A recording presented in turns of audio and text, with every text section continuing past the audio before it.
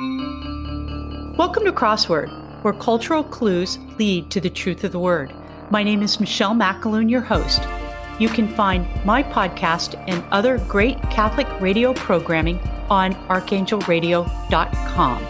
Today, we're going to talk about what has become a great American blood sport, talking about the news. We're with author Dr. Jeffrey Bilbrough to discuss his most excellent new book, Reading the Times, a literary and theological inquiry into the news, published by IVP Academic, an imprint of InterVarsity Press.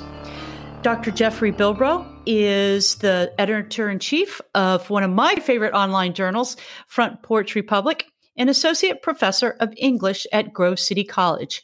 He is also the author of Loving God's Wildness, The Christian Roots of Ecological Ethics in American Literature, and Virtues of Renewal, Wendell Berry's Sustainable Forms, and co-author with Jack Baker of Wendell Berry and Higher Education, Cultivating Virtues of Place. Welcome, Jeff. Well, thank you, Michelle. I'm very excited to talk to you today. I'm super excited to talk to you because the news is so front and center of just about everybody's attention. And it seems like it's been that way for the past decade, 2 decades, probably with the advent of CNN. Why this book now at this particular time, at the end of the pandemic, in the middle of 2021? Yeah, well, of course, as you know, books have a longer gestation period, an essay or something. But so I've been working on this explicitly for a couple of years, and I guess kind of the groundwork for the better part of a decade. I'm sure that many people who, read all the stories in the newspaper, but then they went ahead and paid their taxes, right? You can stay informed and then do very little about it because you don't know what to do. And obviously Thoreau's kind of posture of political activism was very influential on people like Gandhi or Martin Luther King Jr., who saw in his essay on civil disobedience, possibilities for effecting actual cultural change. So I think we can be sort of deceived into thinking that if we are informed about everything that's going on, we are making a difference and we're posting the right things on social media. But sometimes strategic withdrawal enables more redemptive participation, enables us to actually have something worth saying in public, and maybe even more importantly, have the imaginative and spiritual resources we need to envision what we might be called to do in response to the events of our day. How do we practice what you call redemptive modes of reading the news? Yeah, I mean, it's hard, right? And I don't think there's sort of a 3-step process, but I do think that there are some helpful models, and I try to point to those people, Christians from across the ages who have done this in their places, who then might inspire us to envision how to do that in our place. But I think part of it is if we can root our imaginations and our lives in God's word and in the sort of Christian vision of reality, and then read the news from that posture rather than vice versa. If we can let our imaginations, and so I talk about some examples of novels and paintings that I think help us toward this stance. But if we can engage with what's going on, not as, members of a political tribe or avatars on our social media sites, but as people who belong to our church and who are rooted in God's word, and then are also trying to discern how God might be working in the events of our day and how he might be calling us to act. And it's not going to be this, we shouldn't expect that it's the same for us as for our neighbor or for people in other congregations, right? That's one of the great mysteries and gifts of the body of Christ, that there are many members who have different callings and different responsibilities. We'll get to it a little bit later in the interview, but you talk about the value of place. And I have not heard anyone else say that. I come from a very highly mobile life. My father was in the military. I've been in the military. My husband's in the military. And wow, I think you're right on about that. Why is news junk food? I thought that was a great analogy. We eating a Big Mac, but drinking a Diet Coke on the side, so.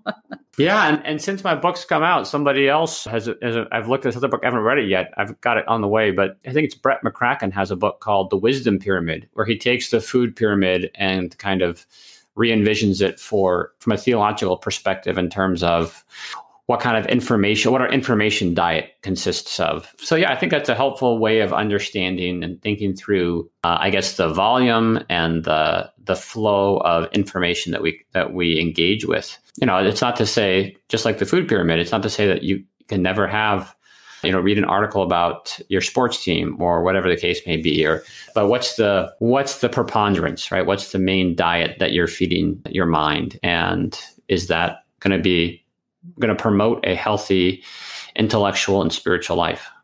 Right. And one of your antidotes too is to learn a craft. That's great. I mean, and again, that's an embodied experience in your life. It really is.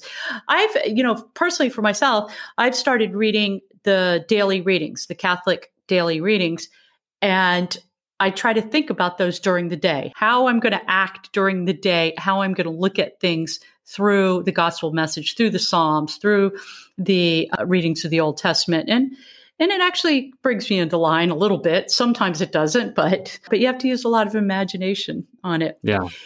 Your second section on time, and you go into a lengthy explanation about the difference between kairos, I think you pronounce it, or kairos, and chronos. How do you pronounce that? I think kairos, but my Greek is not great. So kairos versus chronos. What is the difference? What are they? And what is the difference between the two? Yeah, well, news, obviously, the term we have for this phenomenon relates to time, right? Something that is new. And so really the only thing that connects all the things that appear on the front page of the Washington Post or the BBC is that they're happening now in Chronos time. And so Chronos time just names the kind of, time as quantified duration, what's happening right now. But, the other cultures and all humans have had other ways of experiencing time, the phenomenon of time. And so I draw on this other Greek word, kairos, that refers to the kind of seasonal or patterned mode of time as kind of dramatic or patterned recurrence. So that, the time that we can think about this in seasonal terms, the time that we plant crops is spring, and that's one way of understanding time. We could think about this in liturgical church terms. I think it's Charles Taylor who says that Good Friday, 1998, is closer to the events of the Passion than, Midsummer Day in 1995, right? So yeah, I love that. Yeah. It's not just something that's close sequentially, but close kairosly. So and the news, of course, privileges Chronos. The news invites us to inhabit time merely as, historical unfolding, historical progression. But Christians have an obligation to also inhabit time as this sort of pattern of God's engagement with creation. And so learning how to negotiate that tension, I think, is crucial to learning how to properly value and understand what's new. You have brought out a great point that I never, ever thought of. The call of the prophet is to call God's people to respond to the news of their day by the light of God's eternal word. We kind of, in modern society, think of a prophet as somebody who can foretell the future, who can read the tea leaves. And if you think about that statement that you made, you're absolutely right. They were not foretelling the future, except maybe in a couple instances, but they were not foretelling the future. They were looking at what was happening in their day and in their time through the word of God. So someone like Jeremiah is as fresh and relevant today because his troubles were as big as our troubles are. They were just there. And you know what? They weren't even that different. Sin is sin. Sin is boring. Sin is repetitive. And so he was having to look at his own set of problems, his own set of sin through the perspective of the here and now. And he chose to interpret that and was given the gift to interpret that through the word of God. And he didn't even volunteer for that. He didn't really like that at times. But that is a great way of looking at the prophets. I think that's brilliant. Yeah, and it's not original to me, but I do think it's helpful to think about the prophets as kind of caught between these two times and trying to help their hearers who might be fixated on, in Jeremiah's case, the political tragedy of exile and loss, try to help them reinterpret their events and their situation in light of God's eternal word. And so to the extent that, Jeremiah is calling his listeners to root themselves in God's promises and God's character, well, then, of course, yes, as you say, he will be continually fresh and he will predict the future in some sense, right? Because God is the same yesterday and today and forever. So there is a sort of predictive aspect, I suppose, but it's not the primary function of the prophet. It's also, an opportunity that Christians have today still to cultivate a prophetic mode of engaging and responding to the news. And that might be badly needed in a culture where we can too often think that the prophetic consists just of, seeing how we can regain political power or how we can push the culture wars toward how we imagine God's kingdom and God's victory looking, rather than, doing the hard work of seeing how might God's word be calling us to repent today and taking out the beam in our own eye before we gleefully point out the mote in our neighbor's eye. Oh, absolutely. And what you're talking about really is power. How we can have power over somebody else. And what is the most noxious, most addictive drug to the human being? It is power. We cannot resist it. We cannot live without it. We constantly try to gain it. And that is what I think a lot of the news cycle is, and how we read the news. We read it through the paradigm of power versus reading it through the paradigm of redemption. So that's a great point. You talk about Eric Auerbach's book, 1946 book, Mimesis. I've never heard of that. Tell us a little bit about that book. Yeah, I mean, it's a kind of it's a weird book. It's a scholarly book that he wrote while in Turkey in exile from Germany. It was a German Jew scholar and left during the rise of the Nazis. And it's a book about how Western literature has represented reality. So it seems broad and not very germane to my topic. But what I think is relevant is his discussion of how the incarnation, how the sort of spread of Christianity reshaped how people imagine the significance of everyday life. And in some ways, the news is a kind of is a creation of Christianity. Because the good news is a radical change, right? Something happened in history that changes how we understand everything else.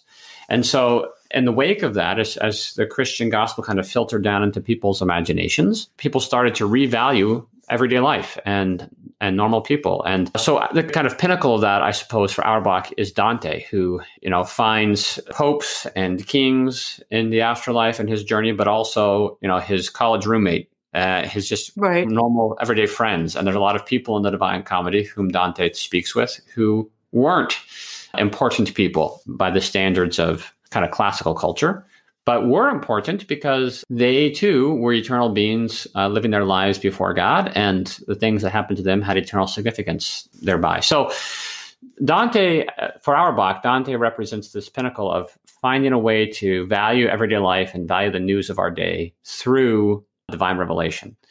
But then Auerbach talks about how kind of in the wake of Christendom, an alternative mode of valuing everyday life came to prominence that situates people in the sort of arc of history and kind of replaces the Christian revelation and takes out the Christian revelation and puts in various versions of historical progress as the standard by which to judge the significance of contemporary events. And I think it's that kind of secularized, historicized vision of significance that shapes much of contemporary understandings of what makes something newsworthy, I guess. Right. And that's that progressivism. It's material progressivism that we think because we've got running water and our ancestors didn't, then we are better off than they are, where actually maybe they were closer to the word of Christ. Maybe they were closer to God. Maybe they had better and stronger communities and not running water. So this arc of progression, material progression that is now termed as success in every economy in the world, actually, it's questionable if that is how we are interpreting the news and how we're interpreting progress. I've always contend we do not have an anthropological problem. We have an eschatological problem in our society. And One of the ways you say to touch upon that eschatology is the liturgies of Christian time, is to understand the days of the saints, to understand the feast days, the liturgical seasons. And these liturgical seasons are very tied in with our physical seasons. Absolutely. So we have bright celebrations in the wintertime when we need it the most. We have great feast days in the winter or in the summer months when food is abundant. We have Lent and fasting during a time where the earth is not abundant. And that is a great way of marking time. I think even marking time through the resurrection every week, marking every Good Friday, marking Holy Saturday, the joy of Sunday, and keeping the Sabbath. These are ways of marking liturgical time on a weekly basis, on a monthly basis, and on a year. And when you look at eschatology, when you look at the next world, this world seems to be less important. The next thing you move on to is community. And you talk about the public sphere. What is the public sphere? You say there's 3 features of the public sphere. What is the public sphere? Yeah, so I think it's also, and this gets to the point you raised earlier about belonging, right? Where and how do we belong to each other? And so I'm trying to briefly sketch how the news invites us to imagine that we belong to each other in kind of a particular, relatively shallow way. So I draw on people like Charles Taylor to talk about the public sphere as this metatopical, secular mode of discussion where we, this is what you talked about earlier with like the national conversation, where we imagine this national or even global conversation that we all participate in. But the way the public sphere is set up, it privileges certain kinds of topics and certain kinds of ways of relating to those topics. So it encourages us to imagine ourselves as belonging to each other through economic modes of relation or through our participation in this shared moment, rather than, say, as an alternative, shared religious commitments or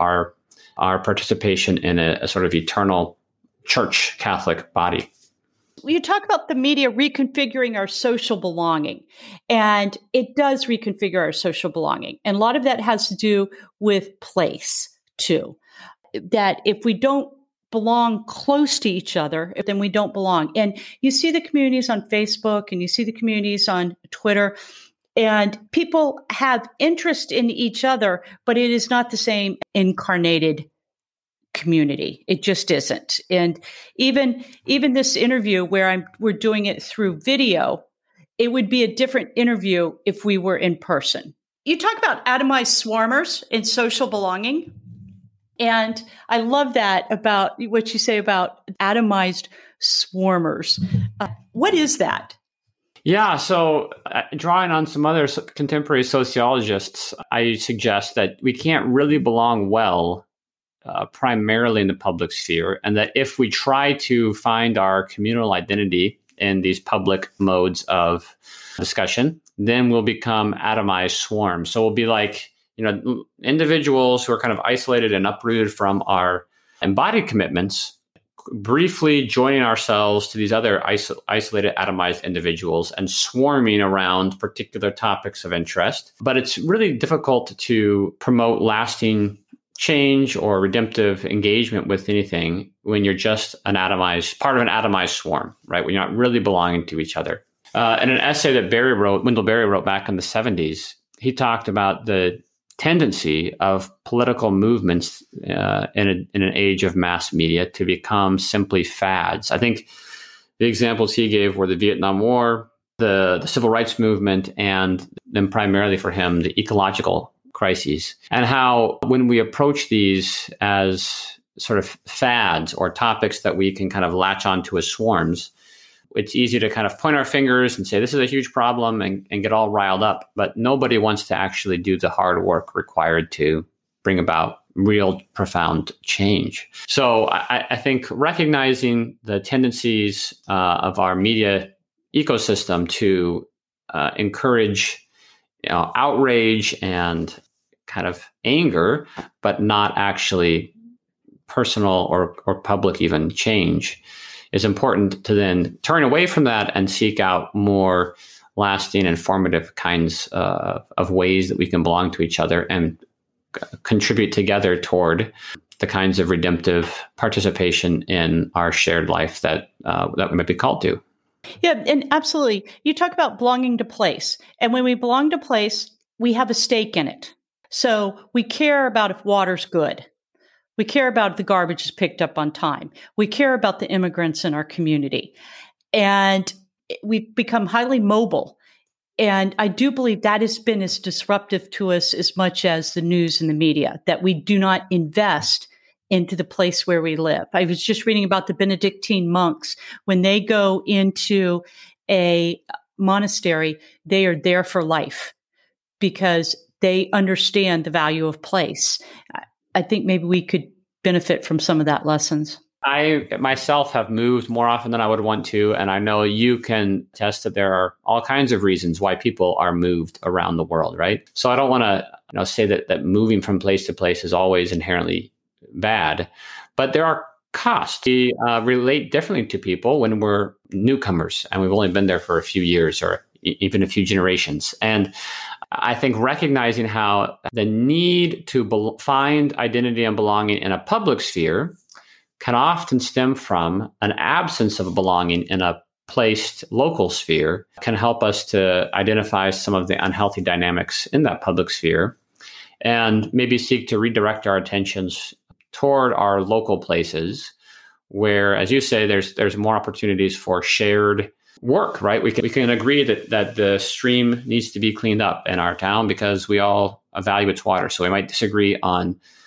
issues around sort of global climate change, but we can find common cause and common agreement about local pollution issues often more easily. So that's the kind of redirection that I guess I'm suggesting in that section. Okay. You talk about redemptive publishing and faithful joining. We've sort of talked about faithful joining, but what do you mean by redemptive publishing? Yeah, well, people like yourself, right? Or like me with the Front Porch Republic. I mean, I don't want to say that all forms of participation in the public sphere are necessarily doomed to failure.